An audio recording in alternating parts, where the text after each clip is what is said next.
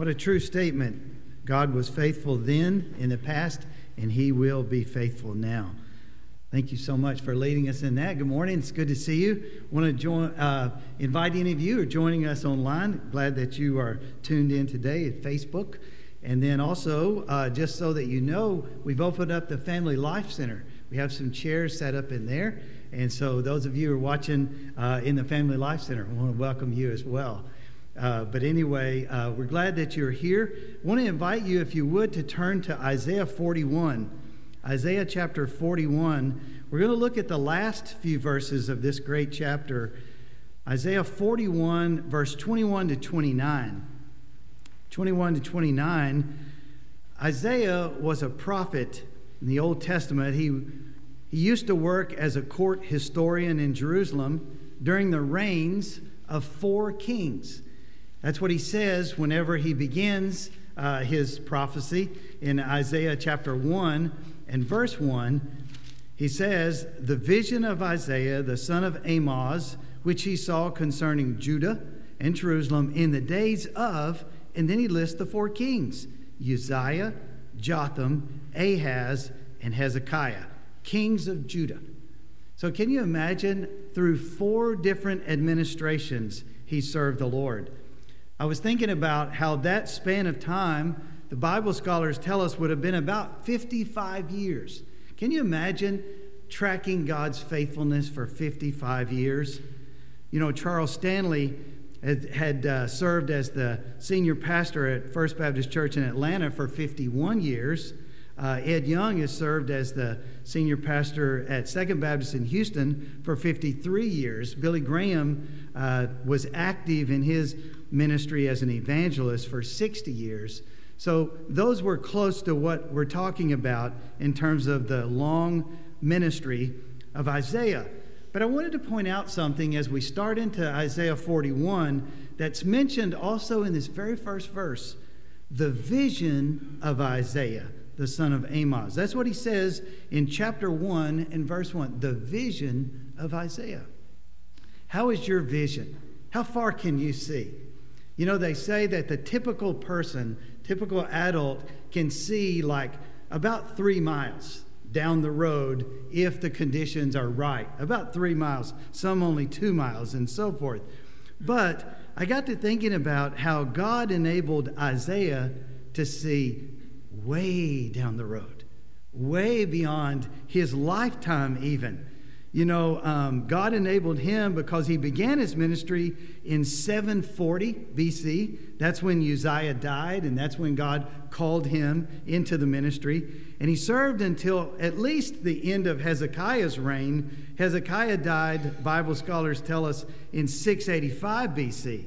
So just imagine how long of a ministry that he had. You know, but think about how far he could see. Because Isaiah prophesied about something called the Babylonian exile. He warned the people of Judah, someday the Babylonians are going to come and they're going to force you to leave your home country, and you're going to be taken into exile in Babylon.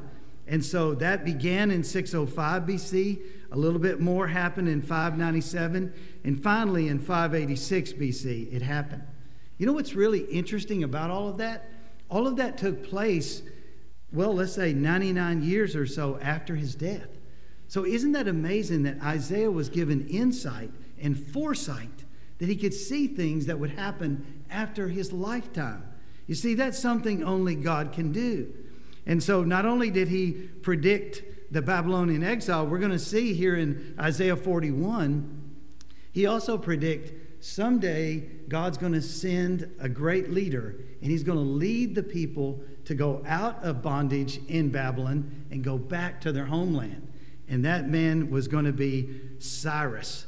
And so Cyrus the Great, he was a Persian, and so that would have been 147 years down the road.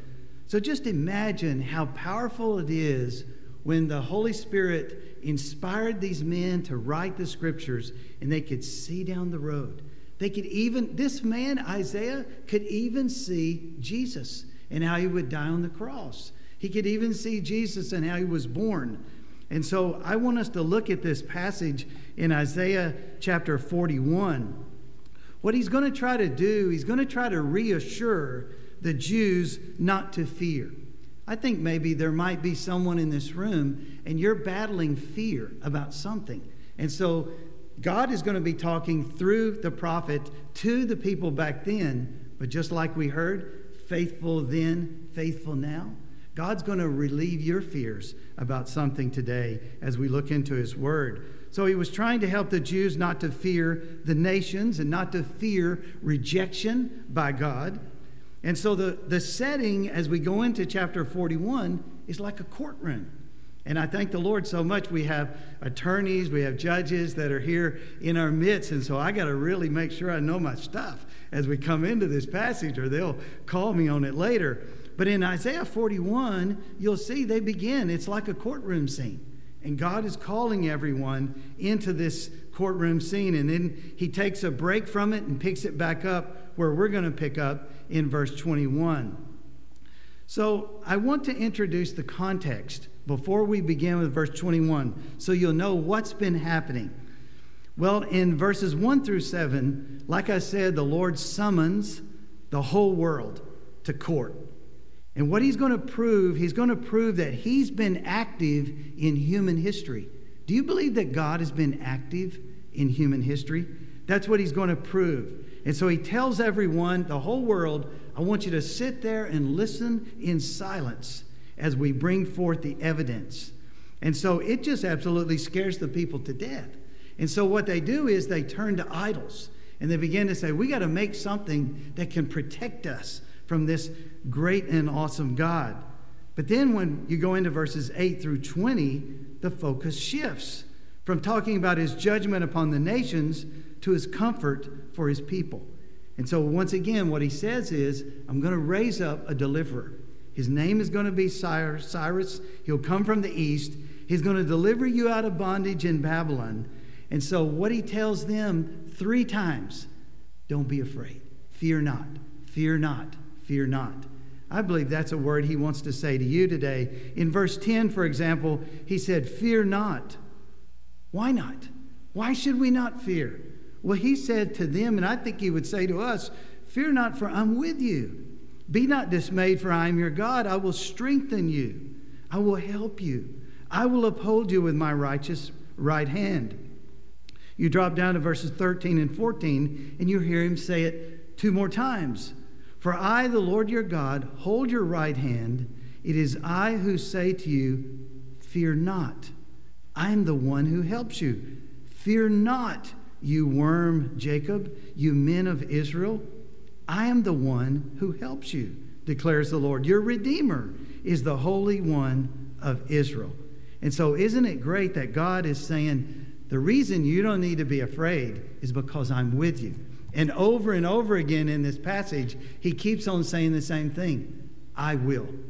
I will. I will. Do you know he says it 11 times in this chapter? You see, sometimes we're looking at what others are going to do. Sometimes we're thinking, I don't think I can pull us out of this. So we're thinking about what we can do. But God says the reason you don't fear is because what I am going to do. So 14 times he says, I will, I will, I will, and so forth. So let's look at this last section from verse 21 through 29. And so now what's going to happen is he's going to say, you've trusted in idols. I want those idols to come before me in this courtroom. And I'm going to put those idols on trial. And so that's what we're going to see is he's going to prove that he is real and the idols are just fake. So let's all stand together. I hope you're following along in your copy of God's Word. Isaiah 41, verses 21 to 29. I've given the message, the title, Declare to Us the Things to Come. Declare to us the things to come. I think you'll see as we go forward why I gave it that title.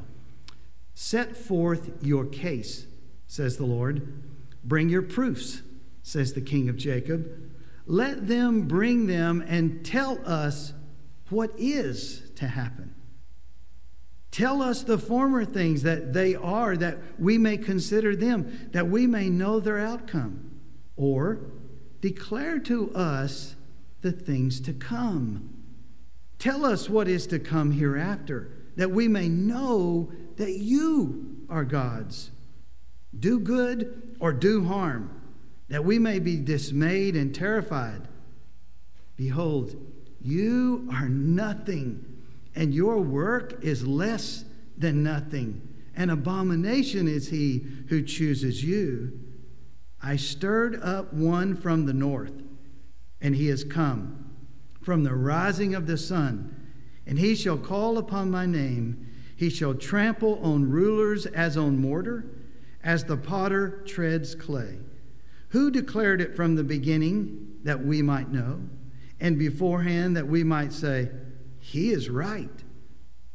There was none who declared it, none who proclaimed, none who heard your words. I was the first to say to Zion, behold, here they are. And I give to Jerusalem a herald of good news. But when I look, there's no one. Among these there is no counselor who, when I ask, gives an answer. Behold, they are all a delusion. Their works are nothing. Their metal images are empty wind. Let's go to the Father in prayer. Oh Lord, there are so many voices today that are just calling on us to trust them, trust them, trust them. But Lord, I pray that we would see that you are the faithful one. You were faithful during the time of Isaiah. You were faithful during the exile in Babylon.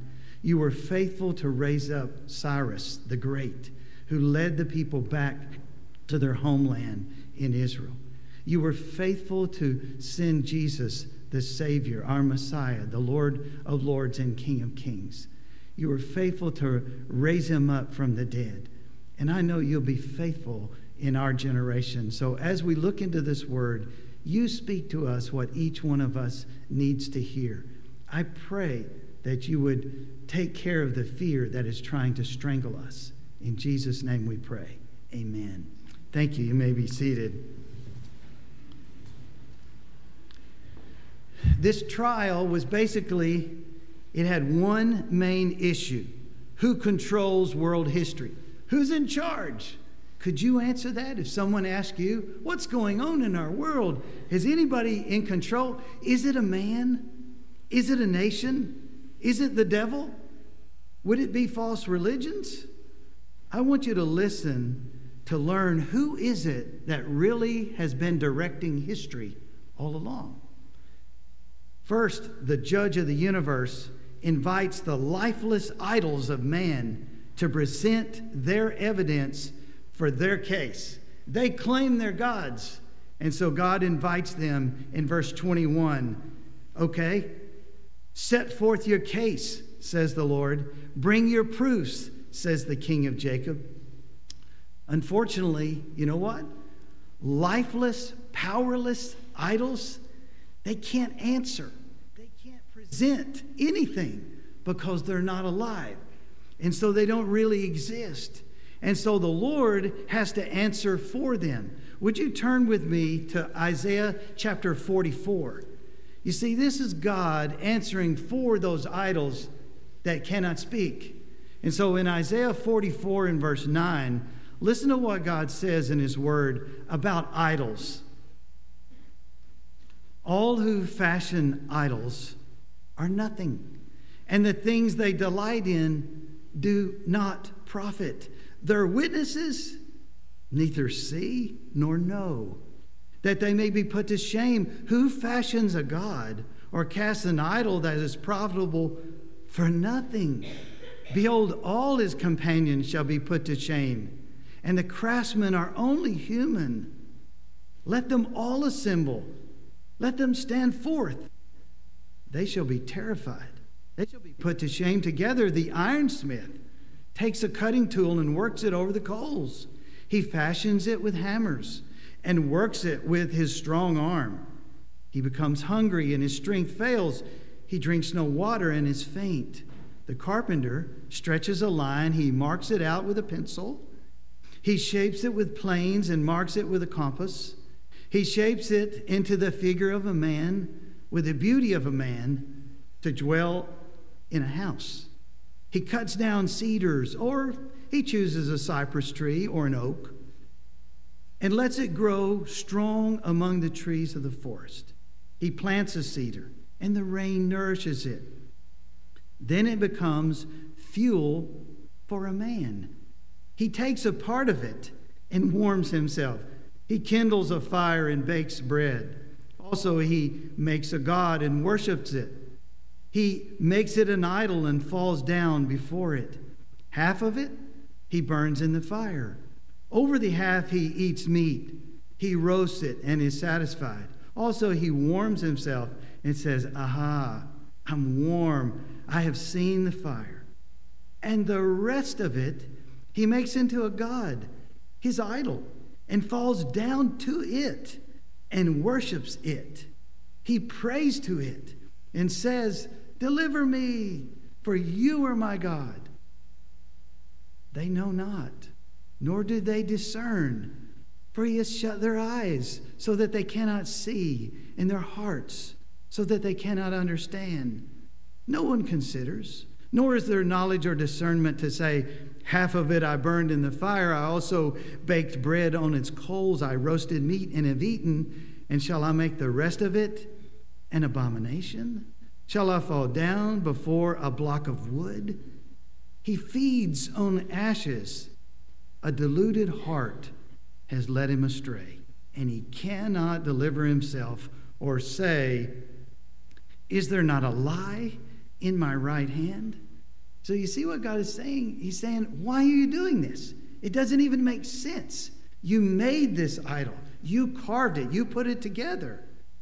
But I just want to remind you of something that's very sobering. I'm sure you've heard this before, but I want to remind you of this. Do you know that in Revelation 20, verses 11 through 15, each person who rejects Jesus Christ will have a similar summons to a similar courtroom before the Almighty. It's called the Great White Throne. And all of the people, the great, the small, they're all going to be summoned before this throne. And books are going to be opened. And all that makes the difference is your name found written in the book of life, or is it not there? And some, I'm sure, are going to say, "But I've been a good person." And God is going to say, "Okay, let's go ahead and open the books." So they're going to open the books of our deeds. And they're going to say, "Let's see if this guy who says he's been a good person, let's see how good he has been." And it won't take long when they read off the list of how unworthy each and every one of us are. You see, the Bible says all of us have sinned. Every one of us have sinned and fall short of the glory of God.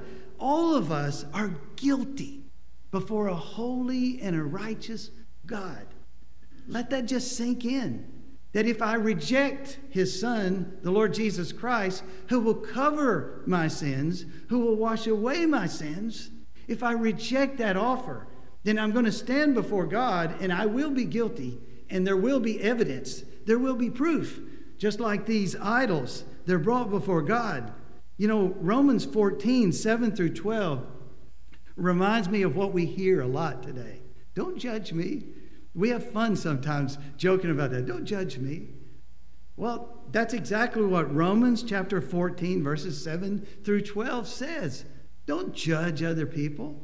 So it's not right for me to judge you or judge anybody. But you know what? God says, don't judge others. Why does he say that? Because God says, I'll do the judging. See, he says in there, each person will give account of himself to God or herself.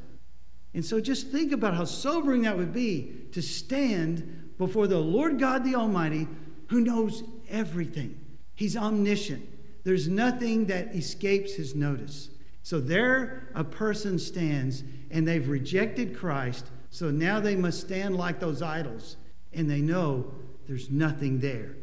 That's the invitation, to present the evidence. But let's move to the next verse, verse 22 and verse 23. Because the accountability reminds us of this second action of the court. You see, the court must examine the articles to see, is this really dependable evidence or not? You see, not all evidence in a courtroom, even in our courtrooms, not all evidence is admissible. Some is ruled inadmissible. It depends on, is it relevant? Is it authentic? Is it complete? Is it reliable? Is it material? And so the Lord lays out the standards. And he says, I tell you what, we're going to see if this evidence will meet my standards. You see, God has the standards, not us. He sets the standard. It's his universe. And so he decides. And so what God says is, okay, idols, if you're going to make a claim to be God, then this is what you must be able to do. He said, let them bring them, talking about the evidence, and tell us what is to happen. Tell us the former things, what they are, that we may consider them, that we may know their outcome, or declare to us the things to come. Tell us what is to come hereafter, that we may know that you are God's. And then he says, do good or do harm, that we may be dismayed and terrified. So basically, God says the criteria is simple. There's three things, if you are a God, you should be able to do. The first thing is, you should be able to tell what's coming in the future. You should be able to not only cast a vision, you should be able to cast a correct vision of what the future looks like. And so they can't do it. That's what's going to come out as we go through there. But he says that's one thing that God, the true God would know what's going to happen in the future. But that's not all. He said also you need to be able to certify previous generations. I wonder if he would even say to the idols, can you tell me how the earth was founded? Can you tell me how it is that all of those planets orbit and there's nothing that they're sitting on? They just hang there in the air? Can you tell me how all of these things happen? And of course the idols would say nothing in reply because they can't. What about you? Can you certify all the previous generations? Can you predict what's going to happen in the future? I think we can't do that either. And you know what it means? It just means, this is all. It just means you're human. It means you're not God. I'm not God. None of us can do that. We can't predict the future, and we certainly can't go beyond our generation. Sure, we can read books, and we can learn some things. But this is talking about an exhaustive list where in your mind you know everything that's ever happened. That's the Almighty God. That's what he can do, those who claim to do that. But then the other thing I thought was interesting is the last part of verse 23. When God says, if idols, you're going to claim to be God, then you need to be able to intervene into present day circumstances. And he says, you can do something good or you can do something harmful or bad. Just let us see you can do something. And of course, the idol just sits there because it's lifeless. Maybe you think, this is ridiculous. Oh, no, it's not. You see, because millions around the globe, millions of people pray to stone idols. I've seen it with my own eyes in Japan. You should be praying for Jacob Tice because he's got quite an incredible thing in front of him where people pray to dead ancestors and people give offerings to statues and all these kind of things. There are people who really do pray to idols and so forth. Next, the judge makes a ruling after examining the flimsy evidence. And you know what he says? There's nothing credible here. God says, you idols are definitely not gods. Look at verse 24. Behold, you are nothing, idols. Your work, idols, is less than nothing. And then he says, an abomination is he who chooses you. So that's what he's saying to them. You're less than nothing. You're not able to do a thing. People pray to you. They count on you. They're trusting you. And sad reality is many today are still doing that. And God says, that's why he says it's an abomination, because people are so confused. People are so misled and deluded. Theologian John N. Oswalt says of verse 24, the same thing I've been trying to get across, that the verdict on the gods, he said, since you're unable to explain the past or tell the future, you're unable to act independently, then the verdict, there are no other gods other than the Lord God. That's the verdict. And yet, haven't you seen Romans chapter 1? Romans chapter 1, verses 18 down to the end of the chapter, where it says how God has, it's like we're without excuse because of all the things that God has created. And yet we continue to suppress the truth, hold it down. We continue to exchange the truth for a lie. And people began to worship man or worship idols or worship animals and all these other things instead of the Lord our God, our Creator. So now we go to verse 25. Look with me at verse 25. The focus in the courtroom suddenly shifts from the empty, disappointing claims that lifeless, powerless idols are in control of history. It's already been proven by the Lord. He said, no, they don't. They can't do a thing. They can't do anything now. They don't understand what's happened in the past, and they certainly don't know anything that's happening in the future. They're nothing but lifeless, powerless idols. They are not in control of history. And so now comes the verification. God says, I'll tell you who controls history. I can verify it with evidence that it is a reality. So over 150 years before he raised up Cyrus the Great, the Holy Spirit reveals it to this prophet Isaiah and says, someday, whenever the Jewish people are in exile in Babylon, I'm going to take a man from Persia. We would say Iran today, Iran. And so from there, from the east, I'm going to bring this man.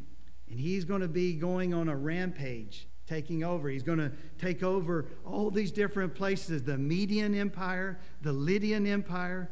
But then he's going to come down from the north, and he is going to take over the Babylonian Empire. If you do research on the empire at that time, the Persian Empire was one of the greatest, largest empires up until that moment in history there had ever been. And yet, here he is calling it out over 150 years before it ever even took place. That's why the Lord says, I stirred up one from the north, talking about Cyrus, and he has come from the rising of the sun, talking about Persia. And he shall call upon my name. He shall trample on rulers as on mortar, as the potter treads clay. Wow. Isn't that amazing? Because at the time Isaiah was alive, Babylon was not the superpower. You know who was the superpower? At that time, not Babylon, Assyria. So it's like he knew Babylon was going to be in charge, and he knew that they were going to be exiled by the Babylonians, but he also knew someday there's going to be a man named Cyrus. I want you to see something that's really fascinating in terms of biblical prophecy and accuracy. Look with me at Isaiah 44 one more time. Would you turn to chapter 44, verse 28? And we're going to go down through chapter 45 and verse 4. Listen to what God says over 150 years before Cyrus was even able to take over Babylon and so forth. God is talking, and he says, who says of Cyrus, he's my shepherd, and he shall fulfill all my purpose. Saying of Jerusalem, she shall be built, and of the temple, your foundation shall be laid. Thus says the Lord to his anointed, to Cyrus, whose right hand I have grasped, to subdue nations before him and to loose the belts of kings, to open doors before him, that gates may not be closed. I will go before you and level the exalted places. I will break in pieces the doors of bronze and cut through the bars of iron. I will give you the treasures of darkness and the hoards in secret places, that you may know that it is I, the Lord, the God of Israel, who call you by your name, for the sake of my servant Jacob and Israel my chosen. I call you by your name. I name you, though you do not know me. Isn't that amazing? God would use this unbelieving king named Cyrus And God would say, 160 years in advance, I'm going to pick him. And he's going to accomplish what I want done. And I think it's so incredible that it was verified in history. As a matter of fact, there was a Greek historian named Herodotus, and he said of Cyrus and the Persian army whenever they were going and conquering everybody, you know what he said? He said they subjugated every nation without exception. I mean, they want to stand up in front of the Persians, they're down, and they would just conquer and conquer and conquer and conquer. And so God is saying they're going to do that only because I'm going to let him. I'm going to let him because it fits with my purpose to let him do it. So now I want to go to the last thing in Isaiah 41 that we need to see. Go back to Isaiah 41. I want you to look at verses 26 to 29. The issue in this passage has been the sovereignty of God, the sovereignty of his work, but also because he called it in advance, the reality of God's word. So is he truly sovereign over history? And if he says it, does it really happen? You know what? We better hope it really happens, because he said we're going to heaven. And if prophecy isn't right, there is no heaven. But we know, we're convinced that prophecy is right. We're convinced that Jesus is coming back. We're convinced that everything God says happens exactly like he says it. So after carefully examining the biblical record alongside the historical evidence, we now come to the declaration of the verdict in verses 26 to 29. So the first declaration that the judge makes in this courtroom is he says, you know what? I see the reliability of the scriptures, the reliability of the word of God. God says, who declared it from the beginning, that we might know, and beforehand that we might say, he's right. There was none who declared it, none who proclaimed, none who heard your words. I was the first to say to Zion, behold, here they are. And I decree, I say to Jerusalem, I give to Jerusalem a herald of good news. So just imagine, he's the one who put it in the word of God. He put it in Isaiah. And here these people are in Babylon, and they're reading this, and they're thinking, how did he know? Especially once Cyrus comes and overthrows the king of Babylon, they're thinking, how did he know? It's the reliability of the scriptures. You know, Oswalt says in his commentary that this prediction of Cyrus was made 160 years in advance. But once again, not only this, what I'm trying to say is whatever God has said, think about Isaiah 9, 6 and 7. Probably somebody in this room, on your Christmas card, you wrote Isaiah 9, 6 and 7. Or it was already printed in your Christmas card. We love to see that verse because it was a prophecy about Jesus being born. He's not just a normal baby. He's like the Son of God. He's going to be king and all these things. You know how far that was written in advance? 700 years. 700 years in advance. So what I'm trying to get at is the reliability of the scriptures. God declares it. He says, what I say, it happens. Second declaration is stated in verse 27, the sovereignty of God over history. The sovereignty of God over history. He says, I was the first to say to Zion, behold, here they are, and I give to Jerusalem a herald of good news. He said, I called this. I said that they would be going back to their homeland before it happened. But just think about how Isaiah prophesied that this was the southern kingdom of Judah. There was a southern kingdom, the northern kingdom. You had Judah and Israel. Well, Isaiah looked up there and he said, you know what? Someday that northern kingdom of Israel, the Assyrians are going to topple them, and they did. And then God said later through Isaiah the prophet, not only will the northern kingdom be gone, someday the Babylonians are coming, and they're going to call for the southern kingdom, and they'll go into exile. happened just like he said. He prophesied like we're looking at here of Cyrus the Persian. He's going to set him free to go back. Did it happen? It certainly did. He prophesied of the Messiah. Do you know that it actually says in Isaiah 11, whenever the Messiah comes, he's going to hang out around a certain part of Israel called Galilee. You ever heard of Galilee when you read through the gospel? How did Isaiah know this? Because God is sovereign over history. He's working everything out according to the plan that he has. But also, we see a third declaration in verse 28. God declares the false gods and the idols, they are unable. The inability of the idols and the false gods, when he says to them, basically, they don't even exist. But when I look, there is no one.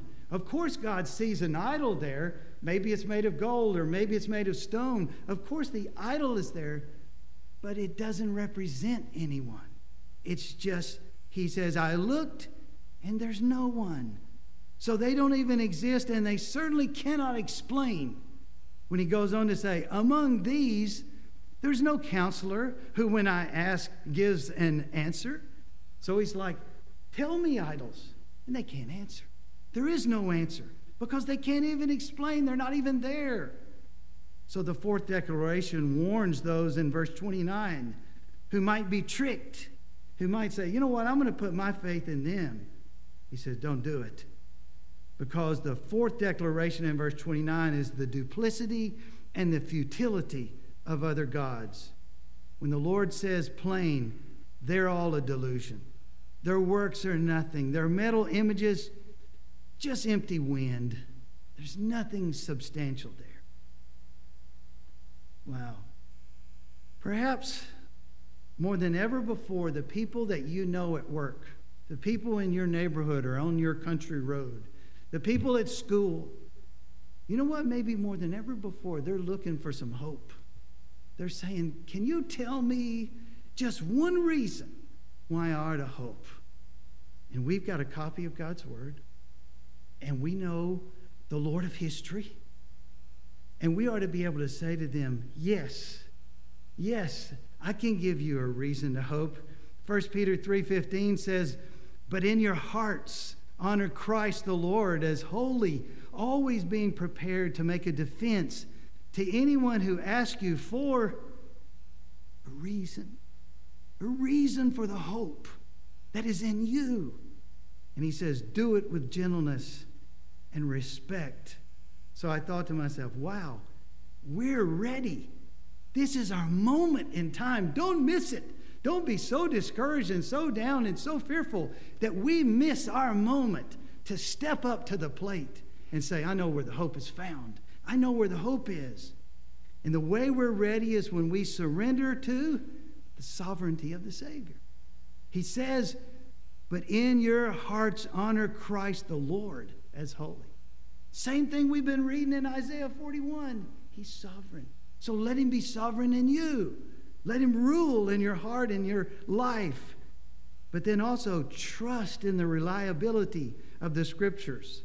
It says always being prepared to make a defense to anyone who asks you for a reason for the hope that is in you. Can you do that? Of course we can do that. The Scriptures are so filled with so much hope.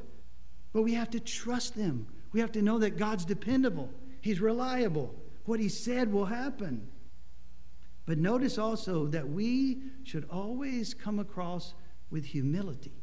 Because I'm telling you, once I stood where they're standing, once I didn't believe, once I was critical of Christians and faith and God and so forth, we once were there. So when they ask us for hope, how do we come across? What's our approach? Peter says, if you're going to talk about God, then talk about it with gentleness. Talk about it with this respect that's there, that says this is a human being. This is somebody who is just as lost in the darkness as I once was. You know, in terms of declaring to us verdicts, I like what Isaiah said in chapter 1, verse 18. You're not going to believe it, God makes an incredible verdict. How can he even do it? He says, "Come now, let us reason together," says the Lord.